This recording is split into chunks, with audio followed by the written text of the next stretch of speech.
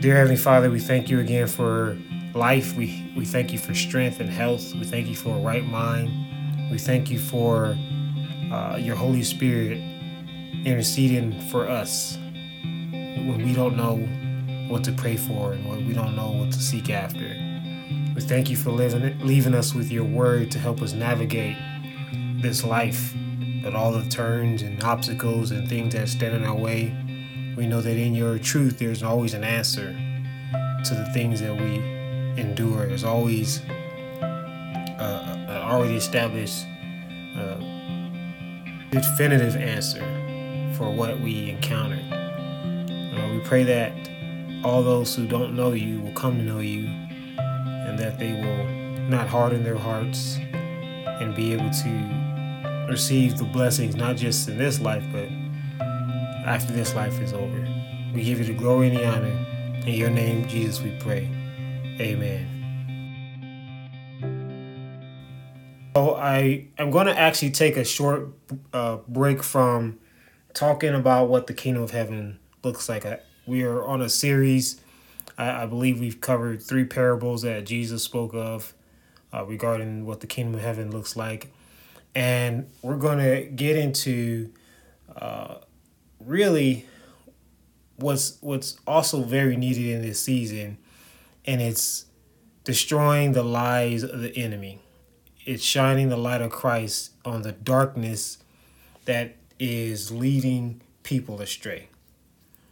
And I'm not talking about the darkness that's of the world, that's supposed to happen. Obviously, it's of the world. It's the way the world operates. It's dark. They don't have the light of Christ. But we're going to actually get into the darkness that exists in church institutions. The darkness that looks so deceptive, it looks so real, that is actually it's actually a false light, a false truth. And the reason why we're going to get into this is not just because it's leading people astray, but for those who are looking to understand God's mandate for the believers, those who come into the faith. Understanding this is very important. And the reason why it's so important is because if we don't have the absolute truth, then we cannot know how to walk in the will God has for us. We can't have part of the manual to figure out how we operate a vehicle. We can't have just piece of the instructions to be able to put together something that we really don't have any experience in, we don't know. And maybe we've messed around with something for a while. We've toyed with it. You know, I remember when I used to back in the day I had a VHS player that we would watch our movies on, and we all knew how to put the cassette in there, hit the play button, push rewind, push forward. But then they came out with this option to record what you wanted to watch.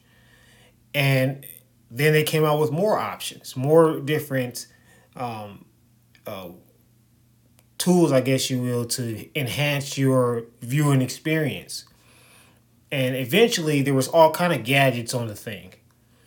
And they always sent, no matter the upgrade, a manual to help you understand how to actually use and get the most out of the cassette player.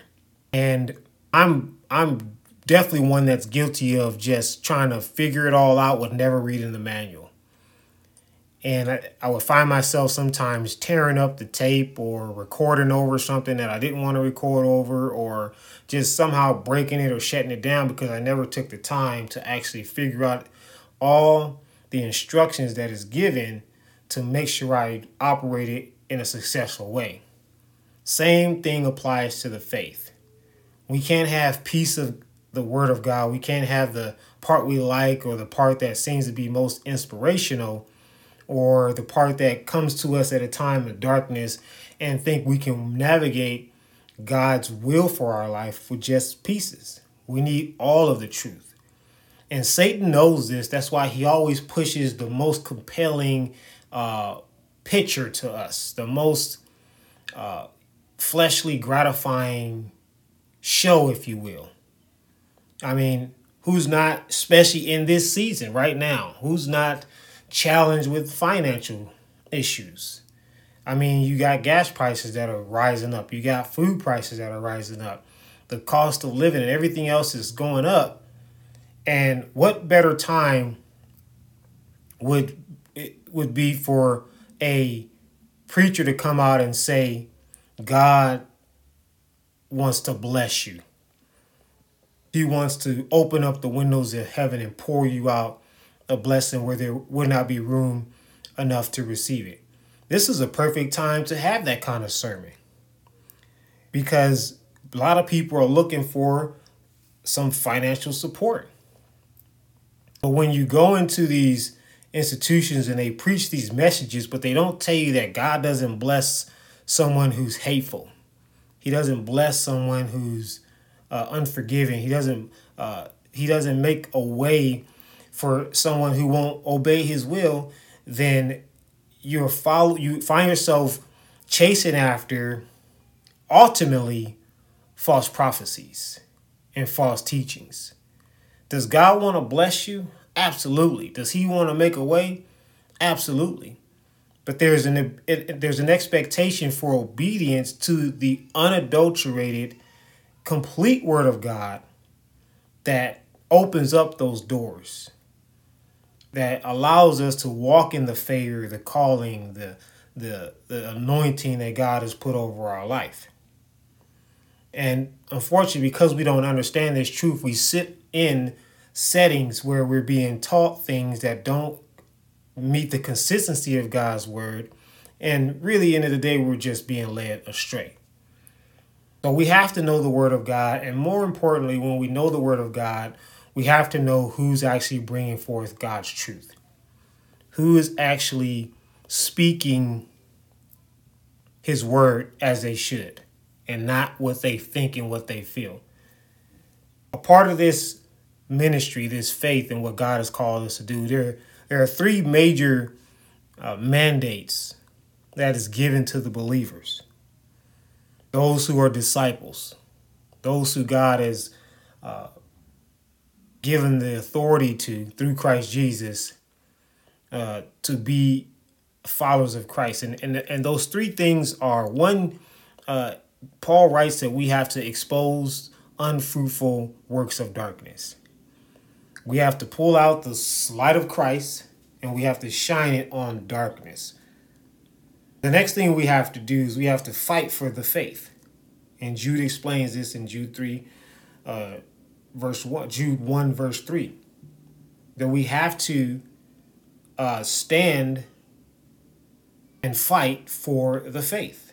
And the third thing is we have to pull down strongholds. We have to devour, destroy these barriers that are put up to keep people from actually seeing the truth of God's word. All right, that is three mandates that we are obligated as believers to do. All right, and we're going to look at one of the most excellent writings of Paul in a letter that he writes to the elders of Ephesus, and how he urges them of what they need to do when he leaves, when he departs, when he basically takes his final breath.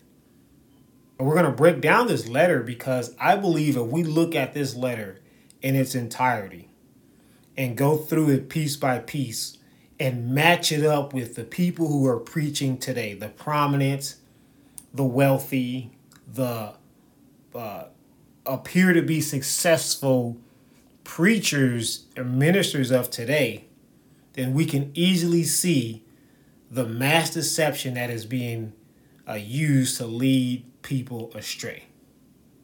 So yes, we're going to get into Acts chapter 20, verse 17, and Paul writes this letter. He says in verse 17, from Miletus, he sent to Ephesus and called the elders to the church. And when he had come to him, he said to them, know you from the first day that I I came from Asia, in the manner that I always live with you, serving the Lord with all humility, with many tears and trials, which happened to me by the plotting of the Jews. So let's stop right there. Paul is saying that he serving the Lord with all humility, with tears and trials, meaning he was going through the storm. He was being persecuted by the Jews who plotted him, God's people. Today they would be called, if you look at it in America, they'd be called the church folks. And they plotted against Paul, and it put him through a whole lot of trials. But in all that, he continued to stay humble and serve the Lord. All right. And next verse, he says, how I kept back nothing that was helpful, but proclaimed it to you and taught you publicly and from house to house. Now, the other day, someone told me when I called out 3 of the prominent preachers who teach complete falsehood that I shouldn't be saying things like this on social media. It's like we need to go, in a quiet space and talk about these things that people are saying, and not expose them. You say you have a zeal, but you don't have any wisdom. And I look at what Paul talks about here, and he taught the word of God in public to the elders, to the Ephesians, and from house to house. So he was out proclaiming. And when you look at even the ministry of Jesus Christ, he rebuked the Pharisees in public in broad daylight. He called them out. He told them, in fact, that they are Satan's children. He didn't take them off into the corner somewhere. And here's the reason why. Because God's word isn't hidden in a corner or in some type of closed setting. His word is supposed to be proclaimed throughout the world. And if you don't want to share all of his truth and you don't want to be bold about it, then you really don't believe in what you read. Paul only follows the steps that Jesus Christ took when he walked the earth. And he said in verse 21, testifying to the Jews and also the Greeks. The Jews were the believers. They're supposed to be the people of God. And the Greeks were not. They were not of the faith. And what did he tell them? He says, repentance towards God and faith towards our Lord Jesus Christ. Repentance. So again, let's look at the preachings that we hear from pastors, whether prominent or just general, no one knows about them, your everyday church on the corner. He taught about repentance, testified about repentance and faith, repentance towards God and faith in our Lord Jesus Christ. I hear so many preachers today, and you will not hear one single statement about repentance. I was talking to my mother the other day, and I told her, I said, what would you think would happen if someone like Joel Osteen walked in and told his congregation that not only he had to repent, but everybody else in there had to repent? He would clear out the church. It would be ghosts in there, because repentance it do away with this doctrine of today, this doctrine of self. That you look in the mirror and you declare all these things to yourself, missing the complete fact that you are a wretched sinner in need of a savior. So when we move on, we look at verse 22. It says, and see, now I go bound in the spirit to Jerusalem, not knowing the things that will happen to me there, except that the Holy Spirit testifies in every city, saying the chains and tribulations await me. Paul is moving from city to city, not knowing what's coming his way, but he understands through the Holy Spirit who's leading him that everywhere he goes, he's going to be suffering in chains and going through tribulation. And this is because he is testifying publicly and even house to house privately about repentance towards God and faith towards our Lord Jesus Christ. This is very important to realize when you compare the works that Paul did by the leadership of the Holy Spirit, and you look at these prominent mass crowd preachers today. Where is their chains and tribulation? Where is their persecution?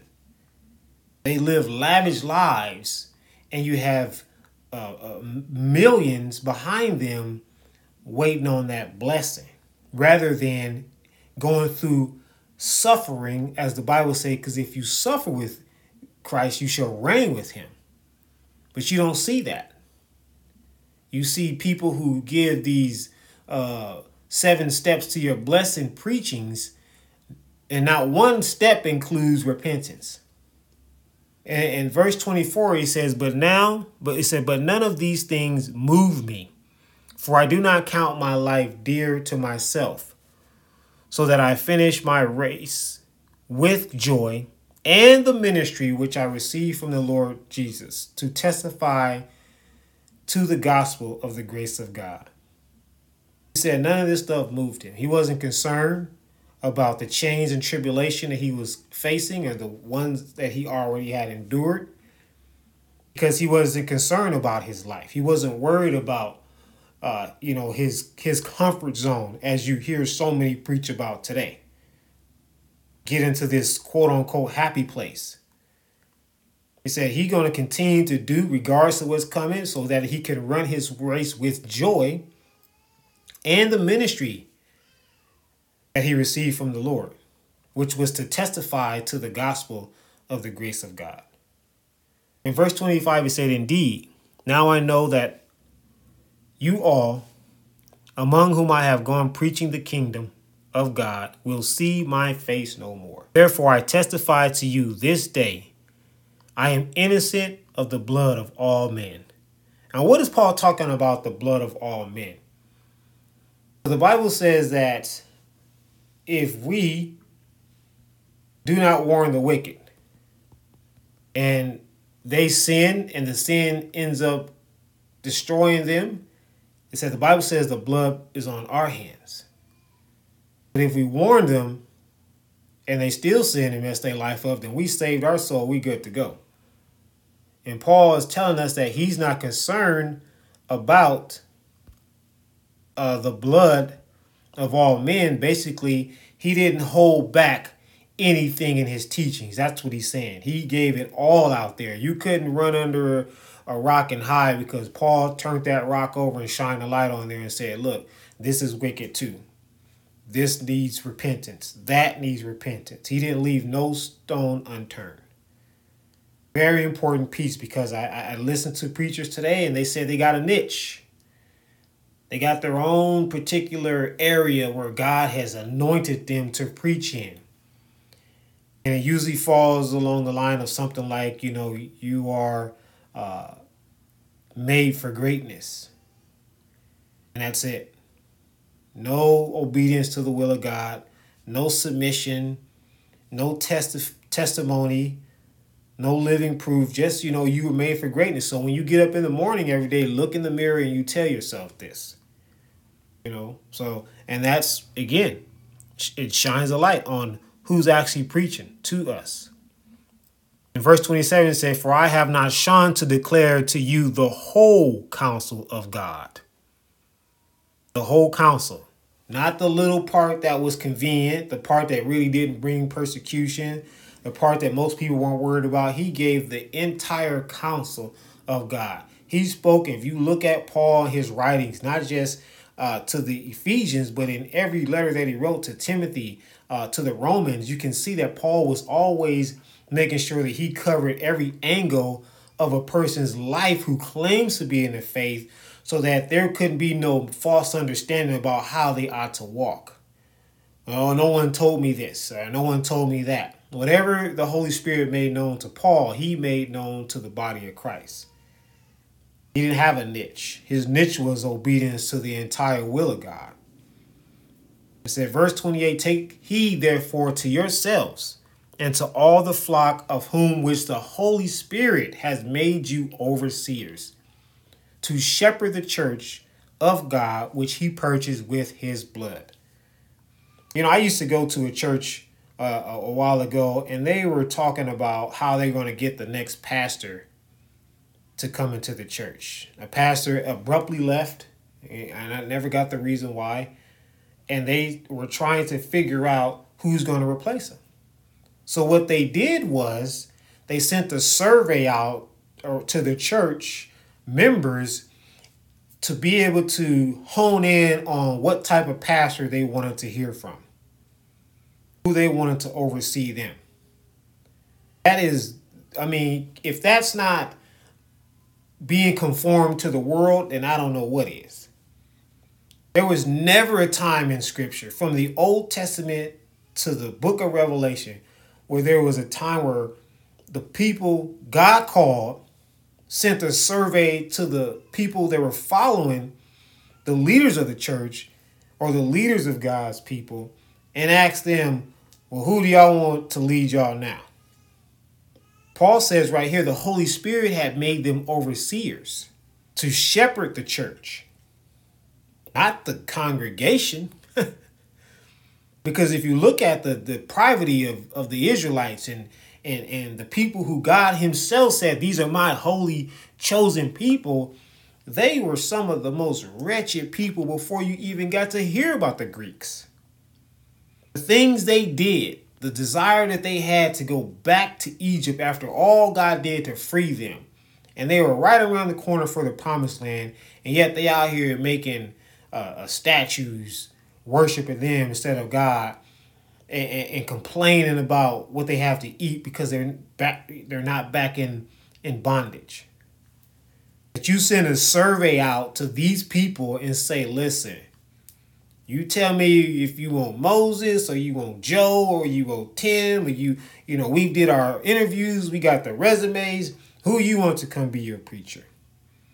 Absolute falsehood. Period. In verse 29 it said, for know this, that after my departure, savage wolves will come in among you, not sparing the flock. Not sparing the flock. Very, very powerful statement. What does he mean by not sparing the flock? All we got to do is just go back up and look at what Paul was talking about. How he gave them the complete counsel of God. How the leaders were selected through the Holy Spirit. How he talked repentance towards God and faith towards the Lord. He said these savage wolves will come in and they will give complete opposite truths to God's word. They will deviate from the counsel of God, his total counsel, and they will bring in falsehood. And they won't spare anybody for any reason. They want to see everybody led astray.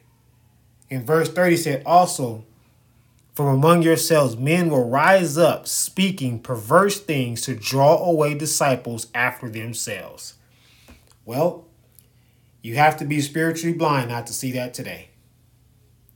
Many people are following behind a preacher. They will stand and fight you to your face if you call a preacher out.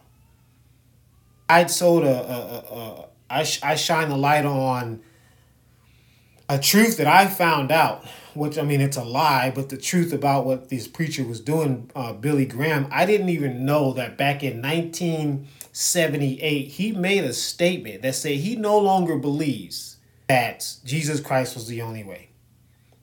He said this is years ago. I'm thinking this statement was the one I'm looking at was when he had, towards the end of his life, where he's pretty much said, the same thing, a similar statement.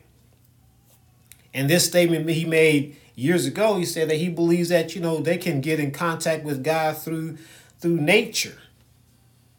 And again, where is that in the Bible?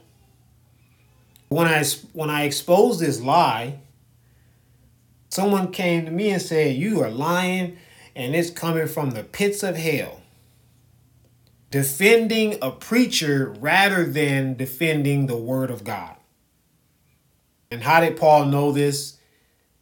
How could he talk about this and profess this hundreds, thousands of years before we see the ministers we see today, before we see a Billy Graham? Only through the Holy Spirit made it known to him. It says in verse 31, therefore watch and remember that for 3 years I did not cease to warn everyone day and night with tears. So he knew what was coming against the people of God, the body of Christ. And 3 years he spent telling them that you need to be on guard because they're going to come in when I leave. In verse 32, he says, so now, brethren, I commend you to God and to the word of his grace, which is able to build you up and give you an inheritance among those who are sanctified. In verse 33 says, I have coveted no one's silver or gold or apparel. He said, yes, you yourselves know that these hands have provided for my necessities and for those who were with me. I have shown you every way by laboring like this, that you must support the weak and remember the words of our Lord, that he said, it's more blessed to give than to receive. It's interesting that Paul says that when you have pastors that have millions of dollars and you have people in their church trying to figure out how they're going to fight against or survive the rising of gas prices and food because of inflation. I don't think that's a ticker in anybody's mind who has millions of dollars. Yeah, here is Paul, the last apostle and the minister that was called by Christ to outline the order and operation for the church, going to get an actual job so that he wouldn't be a burden on those who were weak or who couldn't do for themselves, or whatever the case may be, the challenges that they had. And because he worked and provided for him and those who he brought with him, he understood. He shows here that he understood that Jesus Christ said it's a blessing to give than it is to receive. It's more of a blessing. And then it finishes here in verse 36. He says, and when he had said these things, they knelt down and prayed with them all. And they all wept freely and fell on Paul's neck and kissed him, sorrowing most of all for the words which he spoke, that they would see him no more. And they accompanied him to the ship. And this was Paul's final discussion, final interaction face to face with the Ephesians, the elders of the church of Ephesians. And, you know, you look at this last verse and yes, they were mad. They were sorrowful that they weren't going to see Paul face to face anymore. But the Bible says the most sorrowful thing that they heard was that he wasn't going to see them anymore. So they, you know, and this is one of those statements that kind of mess people up emotionally because, you know, you don't want to see your loved ones go and all sorts of kind of stuff. But there's a reason why the Bible tells us that the words that was most disappointing to them, the words that really hurt their feelings the most, was that they didn't want to hear that they weren't going to see him anymore. But the truth is, that just tells us that they were more concerned about Paul rather than what the Holy Spirit was telling Paul, which was to be watchful, because when he leaves, these savages are going to come in, not sparing the flock, drawing away disciples after themselves. That should have been the most sorrowful thing to hear. Not that Paul's leaving, because he's not leaving you with no knowledge. He's not leaving you without any understanding or anything to help fortify you and carry you through your walk with Christ. He's leaving you with all kind of phenomenal information. Same thing as Christ. He left, but he didn't leave us dry and high. He left his word that was given to us through the Apostle Paul and the disciples, and above all things, the Holy Spirit. So, but when we look at the life of Paul, how he carried himself, how he walked, how he talked, how he ministered, his actions that he took on a daily basis, we can easily take Paul's life and match it to people who say they are ministers of God, say they are preachers, deacons, elders, and we can clearly see a significant difference in a lot of them. Because at the end of the day, Paul is clearly telling you through his life who these savage wolves are. Do they work, or are they living off the income of the church? Do they preach the unadulterated, complete counsel of God, or do they have pieces that they feel is better to keep the crowd happy and satisfied? Do they talk about how they have these great stories or testimonies or whatever the case may be that they heard someone had shared with them or they thought might have happened? Or do they show that they're led by the Holy Spirit? Who picked them for the job? Right? This is essential pieces to the faith. We have to have these pieces to walk in the will of God, or else Paul is saying that we've been led astray and follow after these wolves, these savages, who want nothing more but at the end of the day to destroy your faith. And I don't mean destroy it to where you just stop believing. I mean destroy your faith to where you stop walking out what you believe. That's what these people are out here to do. It wasn't easy for Paul. Everywhere he went, he said that he was dealing with persecution, tribulation. And it's not going to be easy for anyone who wants to live a godly life in Christ Jesus.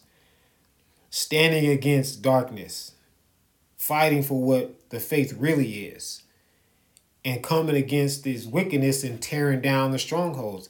It's not supposed to be easy. But if we want it to be easy, then at the end of the day, that means we don't want to be with Christ. Because he told us clearly. He said they're going to hate you. They're going to despise you. They're going to persecute you. Some even going to lose their life for the gospel. He said, but it is a blessing. It said, rejoice exceedingly, because your reward in heaven is going to be great. And when he tells us that no eye has seen nor ears heard, neither has it entered into the hearts of those, the things that God has prepared for those who love him. And I can easily tell that what anyone can offer me on this earth is in no comparison to what God has stored up for us. Again, this is the season for mass deception. This is the season for people to go after the glitter, the glaring, the popping, the lights, the sounds, the effects, but not the change. That change that comes from really being crucified. Christ didn't have all power in heaven and earth when he walked the earth. He didn't have it all when he was casting out demons and healing the sick and raising the dead. He got it after he was crucified. So our ability to rise up into the true will that God has for us, the crown that awaits us, we got to be persecuted. We got to go through it. Period. We can't avoid it.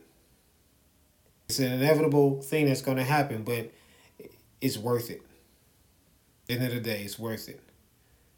Like I said before, we're going to die anyways. Why not get an eternal reward for it? I don't want to live in hell and die and go to hell. Because I was too worried about what people say, how they felt, what they thought, how they going to look at me. If I was, did I fit in with the crowd? I'd rather walk that narrow road get through that narrow gate, and to hit that broad road where everybody's laughing and having a blast, doing whatever they want to do, and find out at the end of that road, it ain't what that preacher told you it was. So again, let's get in the Word of God. Let's take the examples of Paul, who set the foundation for the church, the order for the body of Christ. And let's align his ministry to who else say they are ministers. If you're not being persecuted by the world and false church members, churchgoers, and everybody's saying that you are awesome, you're this, you're that, they're giving you accolades and appreciations, and you hear everywhere and all the time, and they just love you so much. Jesus already said, that's the same thing they said to the false prophets. They was excited about them. Everyone was. Woe unto you when all men speak well of you. So let's get in the Word of God. Let's be encouraged and emboldened through the will, through the Word, through the way of God. Let's look at the examples of the Apostle Paul. He had no place, according to the world and even the Jews, he had no place to be in the ministry. He had no right. He persecuted them. But God made their thought process foolishness, so that his glory can be manifested in the earth and totally in the faith. Be encouraged in this season. Stay in the will of God. Walk in his will. Don't hand your faith over to falsehood. Vet everything that you hear. Align it with those who stood the ground of their faith to the final breath. So that way we can hear the Master say, "Well done, my good and faithful servant." Dear Heavenly Father, I thank you for this life, this health, and strength that you provided all of us. Thank you for your grace. Thank you for your truth. Satan, you're defeated. We already know it. And we're going to walk in this victory that we received regardless of what we go through. And I pray that all those who hear this word will let their hearts be open to the good will of God so that they can receive the truth and walk in it. We give you the glory and the honor. In your name, Jesus, we pray. Amen.